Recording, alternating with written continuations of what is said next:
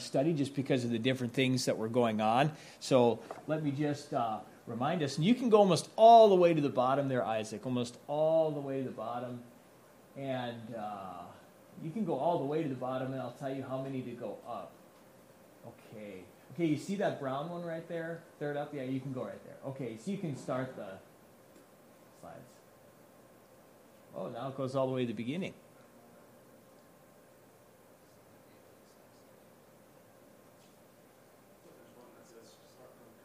There we go.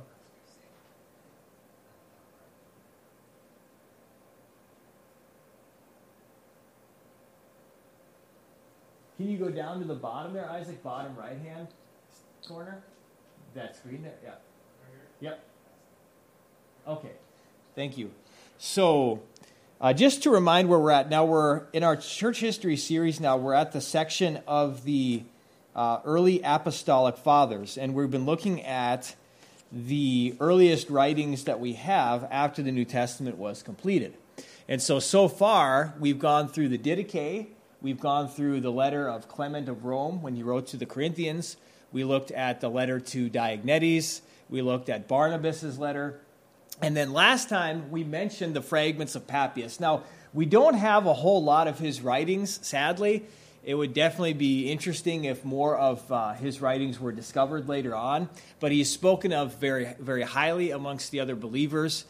And we talked about the fact that he was a disciple of John the Apostle, and he wanted to have a right interpretation of the Scriptures, and so he made an effort to understand what did the apostles teach and who were those who actually heard the apostles teach, because remember, he lived shortly after the apostles had died, as far as when he was an older man. And so he wanted to know what was their interpretation of the Scriptures. We also talked about the fact that he was a premillennialist, and that we know for sure. And in the early church writings that we have, at least the majority of the earliest church fathers were pre-millennial. And so we mentioned that as well. Now you can click on to the next one there, Isaac. We last time stopped by looking at, and you can click again. Yeah, you click again there. The letters will pop up. The letters of Ignatius. Now, Ignatius wrote letters to different churches, and some of those churches we know of in the New Testament, Ephesus and Smyrna and Philadelphia, Rome. And we were looking at some of the important things that he mentioned in those letters. We looked at some theological issues, how he clearly gives indication of the doctrine of the Trinity. He mentions the Father, the Son, and the Holy Spirit, all involved in the work of salvation, and how each of those persons is distinct from one another. And then we also looked at so many times in his writings, he refers directly to Jesus Christ as God. And he affirms the deity of Christ. He also affirms the humanity of Christ, which is very important when you think of different false teachings that were circling around at that time, and different cults even that we have today that would deny the deity of Christ. When we go back to these early writings, we see that these early church teachers affirmed these doctrines. Also, we talked about how with Ignatius, you see a change taking place when it comes to church polity. We talked about how when you look at the New Testament, the local churches were all led by a plurality of bishops, also known as elders or presbyters, pastors as well. But with Ignatius, you begin to see a change. While we respect and agree with his desire to have good church order, we do see a change in that he talks about the churches being led now by one bishop, and under that bishop you have the elders and the presbyters. Not all the churches, though. When he writes to the church at Rome, you still see that they're led by a plurality of elders, and they were till about 150, 160 AD. And not all the people that he writes, not all the churches were led by just one bishop, but more are. So you begin to see a mix where some of the churches were still led by a group of bishops, whereas some of them were just led by one. And so we talked about that as well. Now, I want to read from section 7 of his letter to the church at Smyrna, and it's concerning the Lord's Supper, and he writes concerning the way that some of the false teachers, namely the Gnostics, were refusing to take part in the Lord's Supper. And he uses the word Eucharist, and I again said, don't let that term scare you, especially if you have a Roman Catholic background. Eucharist just means a giving of thanks, and so referring to the Lord's Supper. But here's what he says concerning them.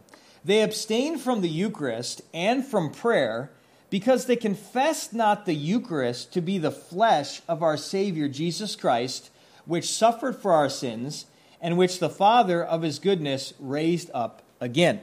Now, when he mentions this, it's really important to understand that the Gnostics, who were a group of false teachers, and there were some variations of their teaching among them, but many of the New Testament writers, such as the Apostle John, writes against them, and the early church teachers after the New Testament was completed continued to write against them, and Ignatius is here. They had a teaching that the spirit of a man is good, but the flesh is evil. And so they denied that Jesus Christ actually came in the flesh. And I told you before about, one of the stories where you have Jesus and the disciples walking on the beach, and the disciples are leaving tracks in the sand. But supposedly Jesus didn't leave any tracks in the sand because they denied that he had a physical body. And so because of that, they would not partake of the supper because they would not believe in bread and wine memorializing the flesh and the blood of Christ. And so that's what Ignatius is writing about here. Now, what's sad about that is this is one of those passages that Roman Catholic historians will grab a hold of and say, see here, Ignatius is affirming the doctrine of transubstantiation, that the body, or that the bread and the wine at the Mass actually becomes the body and blood of Christ. But that's not, Ignatius didn't even have anything like that in his mind here. In fact, the doctrine of transubstantiation as we have it today was not fully developed until about 900 years after Ignatius. And there were many different philosophical beliefs that were picked up from Aristotle that had to be developed and mixed in with Scripture in order to get what we know today as the doctrine of transubstantiation. But Ignatius simply did not have that view. Neither did the other church fathers in his day do that. So again, that's just an example. Good morning, Mike. That's just an example of many times I've explained this where you have people today trying to make the church fathers into who they are. You can't do that. And I mentioned before, we can't do that either. I mean, we've mentioned before, if there is an error amongst the church, and we looked at Barnabas, we talked about some of the things that he mentioned weren't exactly biblical, but you don't try to turn every church father into who you are. And the Roman Catholics do that in a horrific way. But anyway, so I just wanted to mention that. Now, I will also mention that the early church at this time did take the Lord's Supper to the sick who could not attend the church services. And I mention that because oftentimes most churches like ours don't do that today. But they did not carry the Lord's Supper along as a host. They did not worship it. They did not refer to themselves as carrying God or anything like that. You don't have any of that. And in fact, you don't see any of the strange superstitions that developed about the Lord's Supper that we have in the medieval period. Let me just give you an example.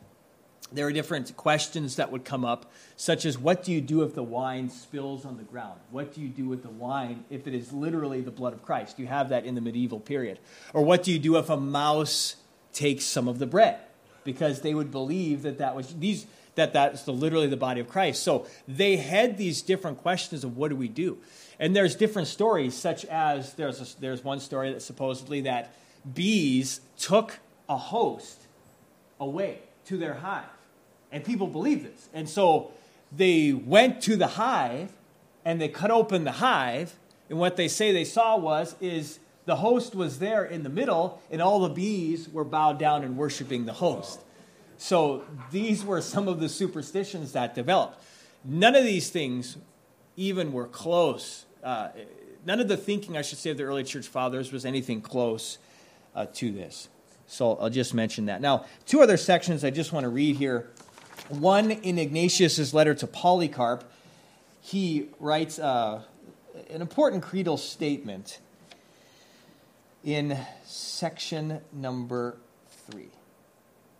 He says concerning Jesus, look for him who is above all time, eternal and invisible, yet who became visible for our sakes, impalpable, and impassible, yet who became passible on our account, and who in every kind of way suffered for our sakes. So there you have, again, an affirmation of the deity of Christ, the eternality of Christ, and the fact that he became man, and he took on flesh. So, important statement there. The last thing we'll mention concerning Ignatius is his desire for martyrdom. And I'm going to read some sections from his letter to the Romans just to show you this. Now, if you know, martyr means one who testifies or gives witness.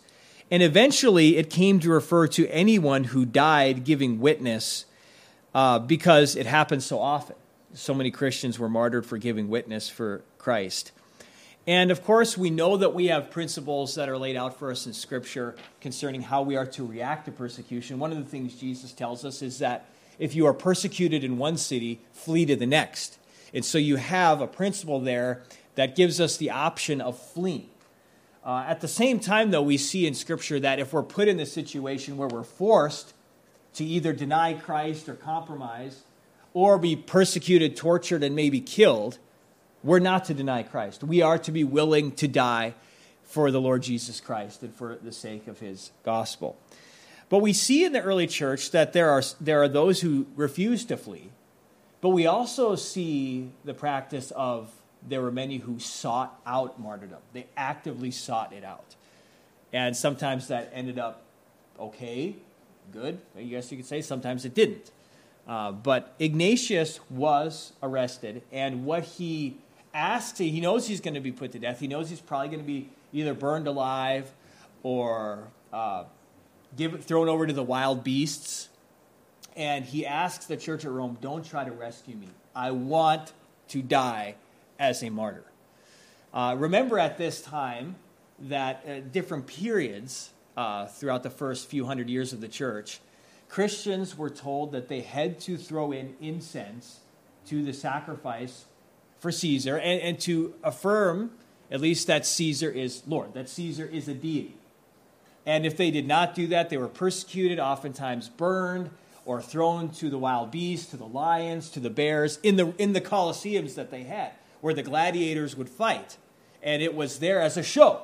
And the people were so depraved, it's just disgusting when you read the early writings where when the beast would jump on them, if blood would shoot out, they would say, well washed, and all kinds of stuff, such as the blood is washing the people that it lands on and things. Just a horrifically depraved society. We have that now in our society in a light way with the movies, the graphic videos, and the video games. It's like the Roman Empire light, you could say.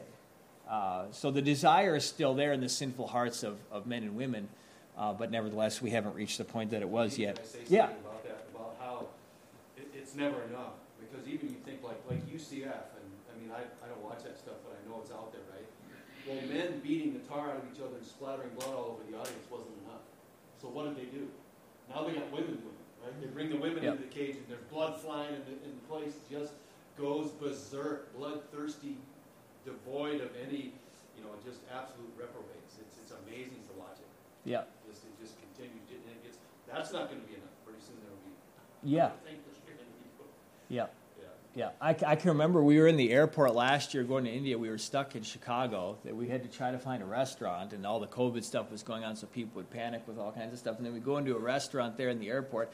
The only table there was against the wall, and against the wall was this huge TV screen, and women just beating the blood out of each other. And we are not eating here. I will starve tonight before we sit here at this TV. So thankfully we got somewhere else, but I just thought, it was just horrible.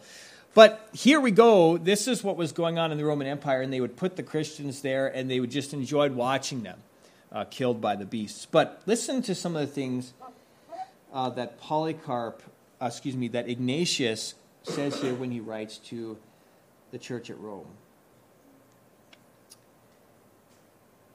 He says, "Suffer me to become food for the wild beasts, through whose instrumentality it will be granted me to attain to God.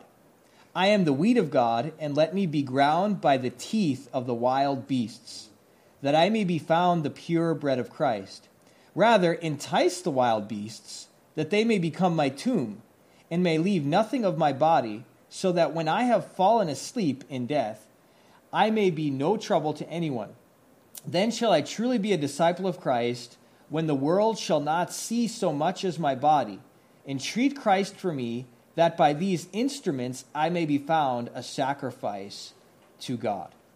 And so we see here how he shows, I don't know what was going on in his heart, but no fear, don't rescue me. I want this to happen to me. Okay, then the next section here is section number 5.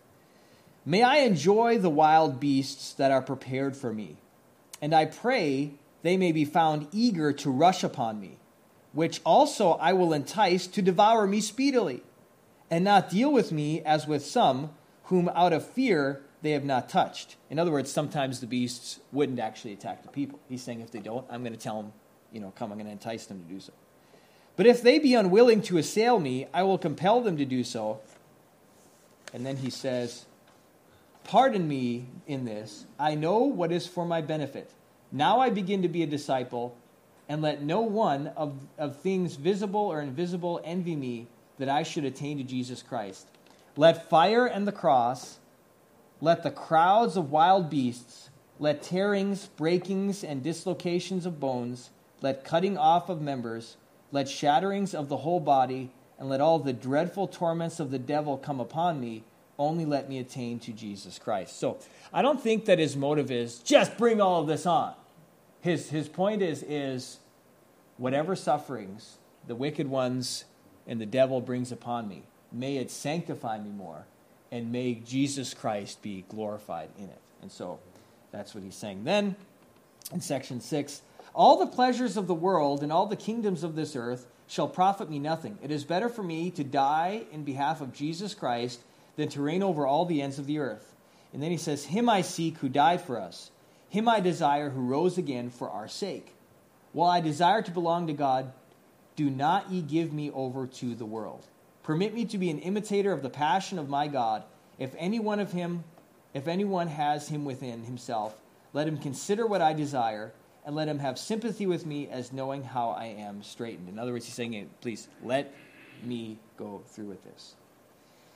And then he says, for though I am alive while I write to you, yet I am eager to die. My love has been crucified, and there is no fire in me desiring to be fed. But there is within me a water that liveth and speaketh, saying to me inwardly, come to the Father. I have no delight in corruptible food, nor in the pleasures of this life. I desire the bread of God, the heavenly bread, the bread of life, which is the flesh of Jesus Christ, the Son of God, who became afterwards of the seed of David and Abraham. And I desire to drink of God, namely his blood, which is incorruptible love and eternal life. And then lastly, in section 8, I no longer wish to live after the manner of men, and my desire shall be fulfilled if ye consent. I have not written to you according to the flesh, but according to the will of God. If I shall suffer, ye have wished well to me, but if I am rejected, ye have hated me. And so again, he just shows, let me go through with this. I want to die as a martyr for Christ. So they saw this as the greatest privilege you could possibly have, is to die as a martyr, glorify Christ thereby, and then go to be with him and no longer be in this world. And so we see here that is the writings of Ignatius concerning that, and he did die as a martyr. And we have the account of his martyrdom, but I'm not going to go through that one. But he was faithful to his words. He wasn't just, speaking out of fleshliness, I don't think. He went through with it. And so that's what we'll end with concerning Ignatius. I just wonder if he was reading Joel Osteen's book, The Best Life. Yeah, I'm sure he had a copy of that. Yeah, so what a complete opposite, isn't it? Okay, so we're going to move on next then to Polycarp. So you can click twice there, Isaac. Okay, and so we have, concerning Polycarp, one letter that he wrote to the Philippians. And then we also have an account written concerning his martyrdom. Now, Polycarp was born around AD 70, and he dies about 155 AD. And we actually know more about his martyrdom than we do about his life. But we know that he was a disciple of John the Apostle. That's according to Irenaeus, another church father.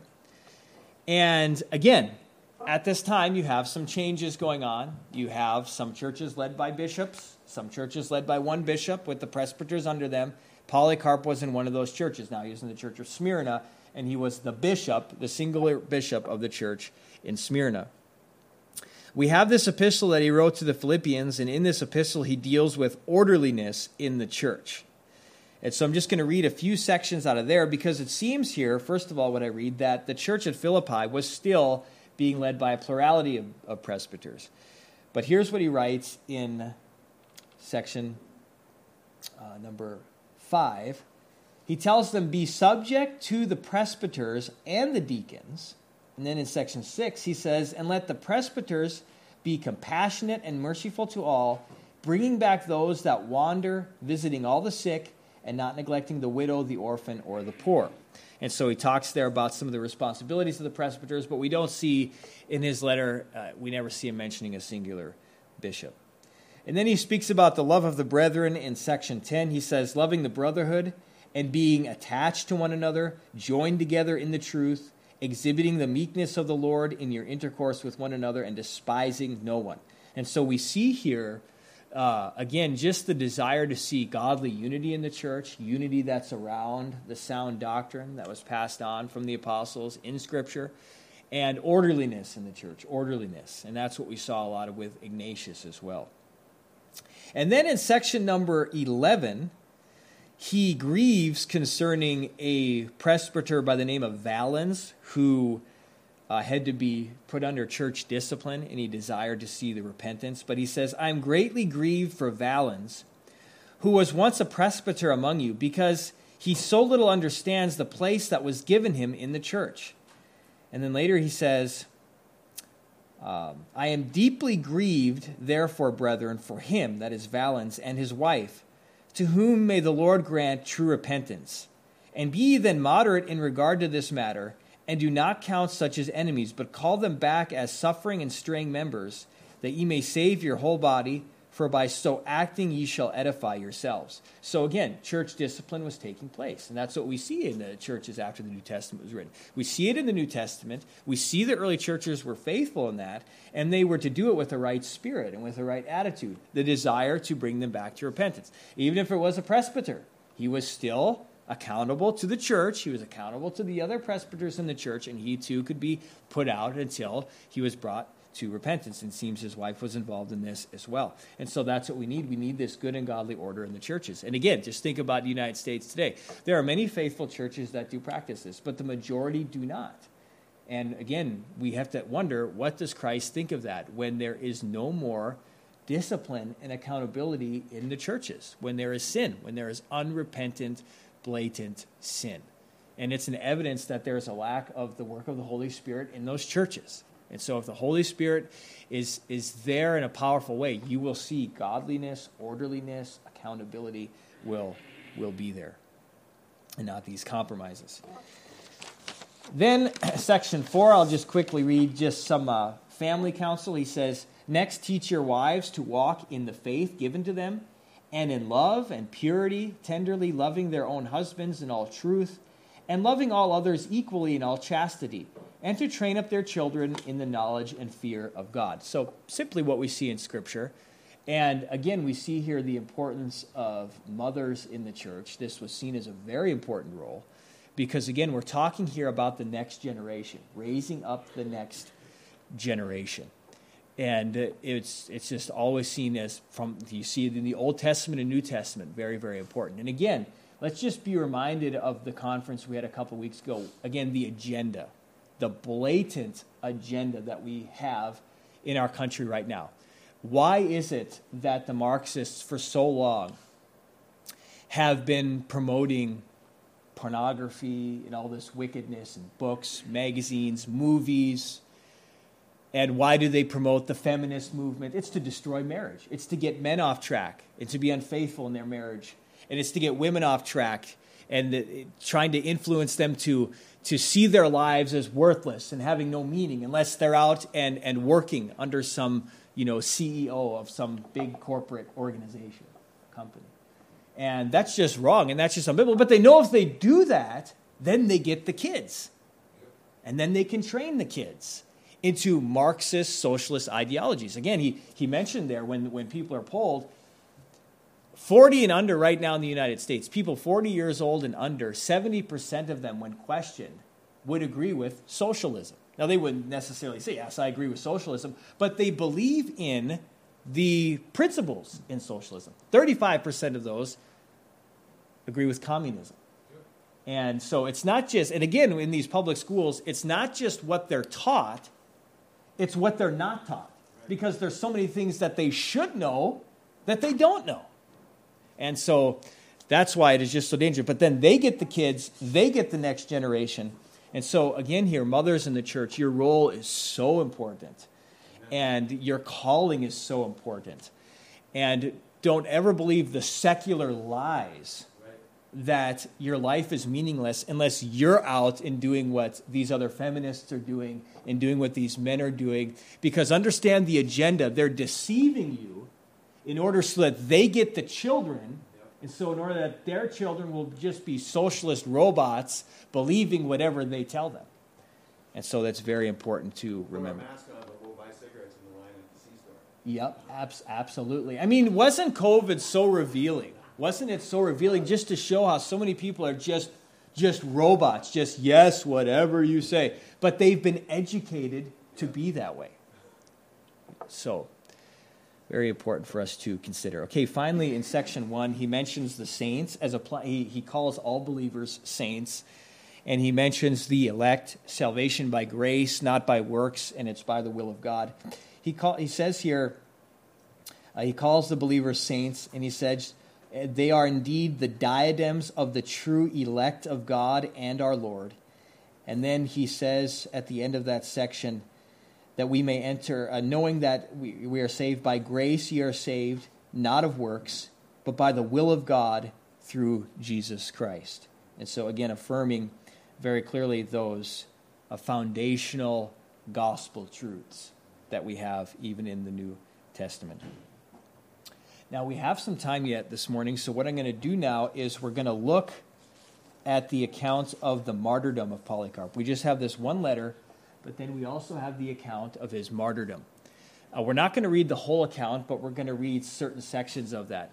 You know, it was a practice in many of the early churches after the New Testament was completed to read accounts of the martyrs to their congregation. It was very encouraging for them and convicting and just very helpful. So we're going to do that too here, but we're not going to read the whole thing, but certain sections of it. This letter was written by the church of Smyrna. That's where Polycarp was a bishop. And they write this to the church at Philomelium and also to all the congregations. But here's how it starts, and I'm going to pull this out for a reason because I want you to understand. It says, the church of God which sojourns at Smyrna, to the church of God sojourning at Philomelium, and to all the congregations of the holy and Catholic Church in every place. Now again, don't let that terminology give you a wrong way of thinking. When we mention here, when they mention the holy and Catholic Church, they're not talking about what would later become Roman Catholicism, historically. In fact, if we lived at this time, we would have no trouble calling ourselves a part of the Catholic Church. Catholic simply means universal. And so at this time, the terminology was used to distinguish themselves, the true Christians, from the different heretical groups that existed at this time. Whether if it was the Gnostics or the Judaizers, the universal church was those Christians who were faithful to Scripture. So even now, I mean, just so it doesn't bring about any confusion, I would have no problem being referred to as a Catholic in this way. I'm not saying a Roman Catholic, okay, please. But I would have no problem using that same kind of terminology if I'm clarifying what I'm meaning. Because the word Catholic isn't sinful, right? But we know that what later became Roman Catholicism is a heretical and a false church with a false gospel. We understand that. But again, that doesn't mean that when we read these earliest writings that we immediately think, hey, what's going on here? The Catholic Church? So even this is later, when different creeds are written. It mentions the Catholic Church. Don't let that confuse you. Now, they write to the true Christians in every place, everyone that would read. And here, Polycarp will be arrested, and he will stand trial, and he will die as a martyr. But let me just read, I'll start in section 2. It says, concerning the martyrs, and looking to the grace of Christ, they despised all the torments of this world, redeeming themselves from eternal punishment by the suffering of a single hour. Now, they're not saying there that they earned their salvation by suffering. But remember, the issue is they persevered in the faith, demonstrating that their faith was genuine by their works. So, again, not going to spend a whole lot of time on that, but just so you don't misunderstand. For this reason, the fire of their savage executioners appeared cool to them, for they kept before their view escape from that fire which is eternal and never shall be quenched, and looked forward with the eyes of their heart to those good things which are laid up for such as endure. And later it says, and in like manner those who were condemned to the wild beasts endured dreadful tortures, being stretched out upon beds full of spikes, and subjected to various other kinds of torments, in order that, if it were possible, the tyrant might, by their lingering tortures, lead them to a denial of Christ.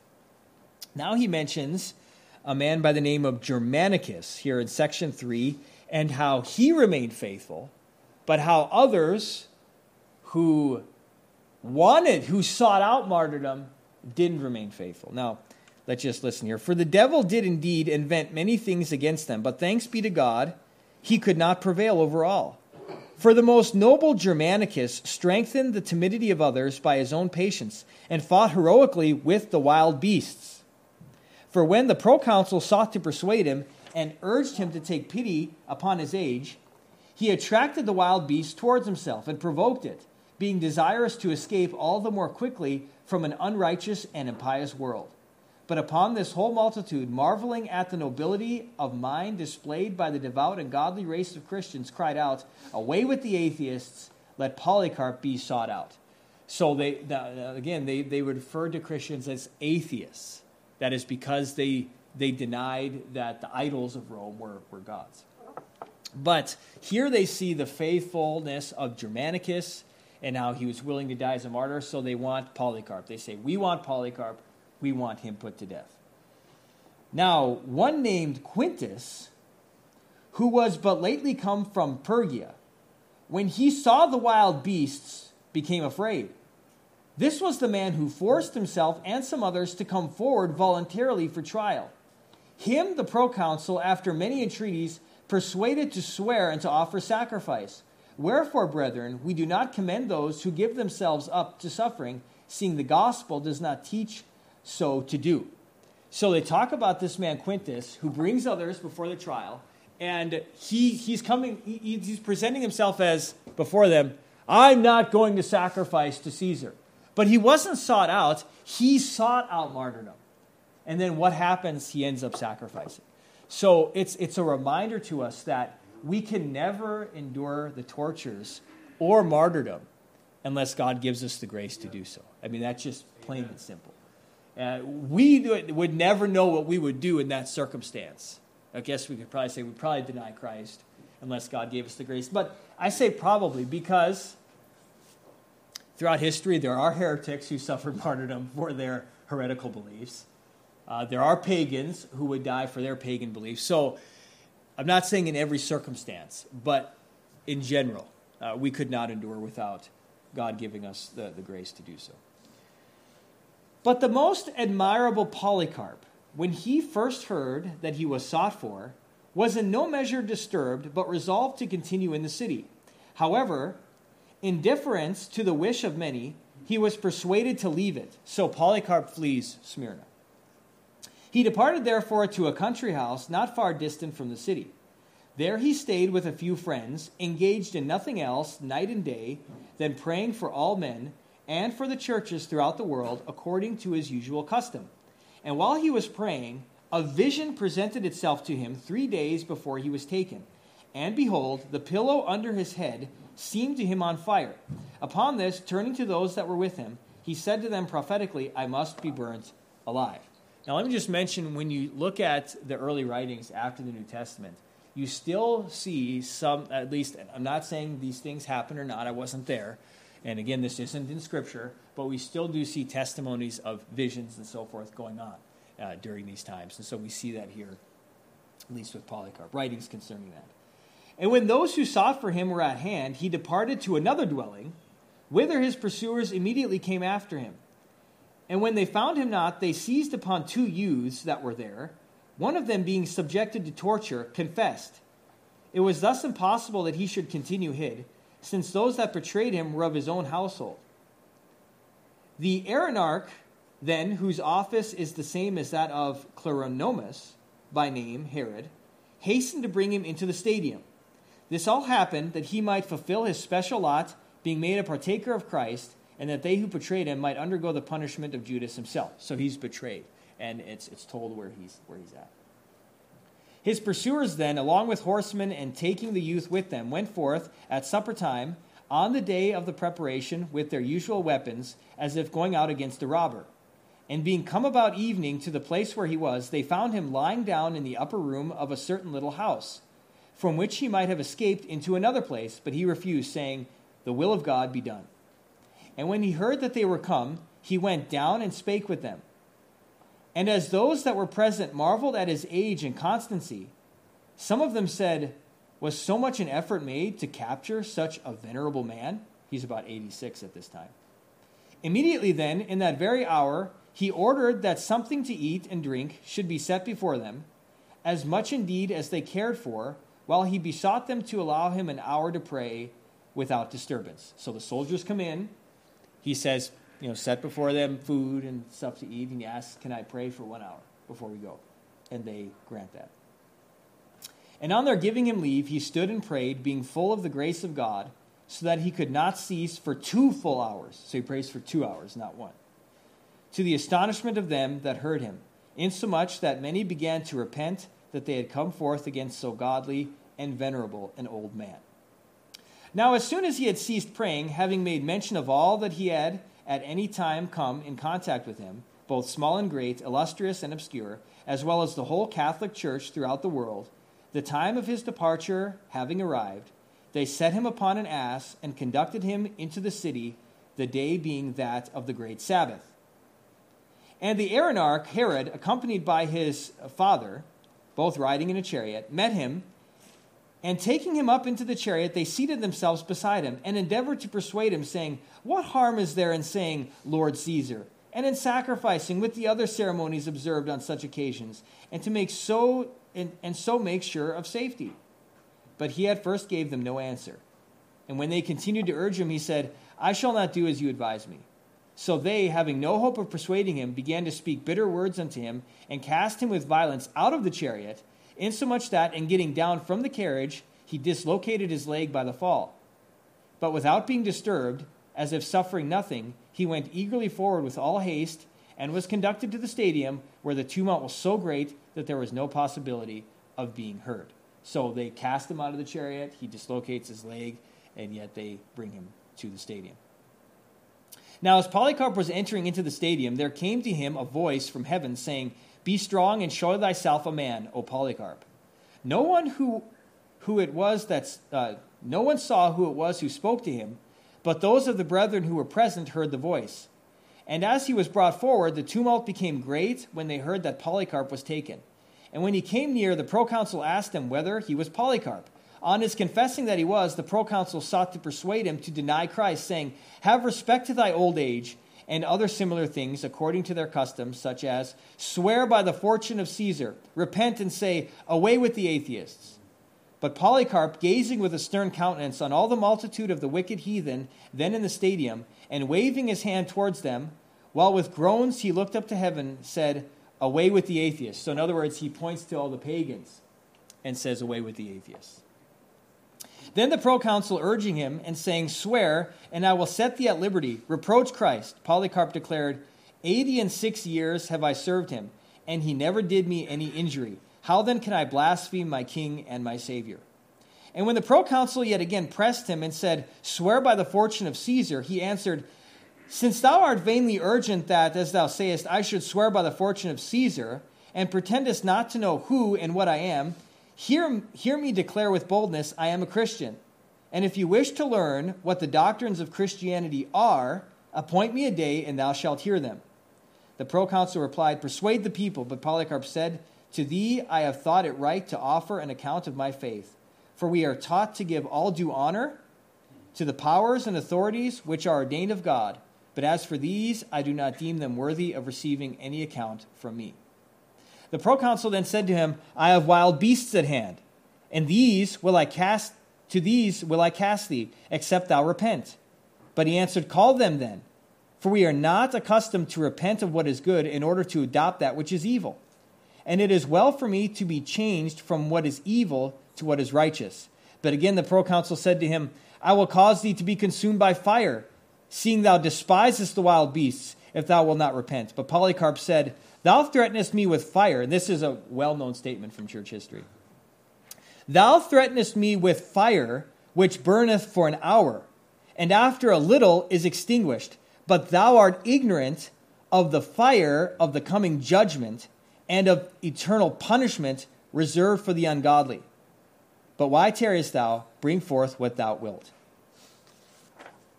Well, the time is going to have us stop there. So, as for now, we will just stop, and Lord willing, next week we will finish the martyrdom of Polycarp. But as you can see, 86 years old, remained steadfast, remained faithful when he's told, I have the beasts that I can throw you to, I can have you burned. And he just faithfully, boldly, in a godly way, proclaims the truth and will suffer martyrdom for that. Any last questions? Any comments? Yes, Howard? Just one of that stuff out to me, and I was thinking, you can just imagine when they're in the chariot with him, right? Probably talking and sounding and smiling really nice. What's the harm? What's the harm? And it's when he won't give in and compromise, then they show their true colors. Yep. We all need to take a lesson of that now. Yep. People will smile on our face and teach us that, but we need to ask ourselves if that's what they're all doing. Hold firm. Get specific. See what happens. Yep. Yep. The mask comes off. Yep. Yep. Exactly. And men have not changed. Yep. Yep. Exactly. Well, you see the two sides of grace as well, in the men who stand fast, right? Because there's the grace that saves, we're saved by grace alone, and then there's the grace that God bestows upon us as He sanctifies us and as we grow in the Lord. And then there's that grace for a man to stand in the light of all that and have that, those sorts of things. And so that's what I always pray for. Give me the grace to something. If this comes to pass, that I would have the grace to, because you're not going to stand there on your own. Yep. It's not going to happen. Yep. Yep. Amen. All right.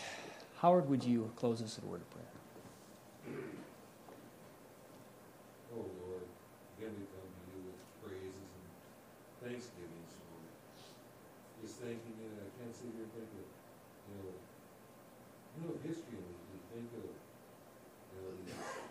godly saints that we read of that we admire, but at the same time, help us realize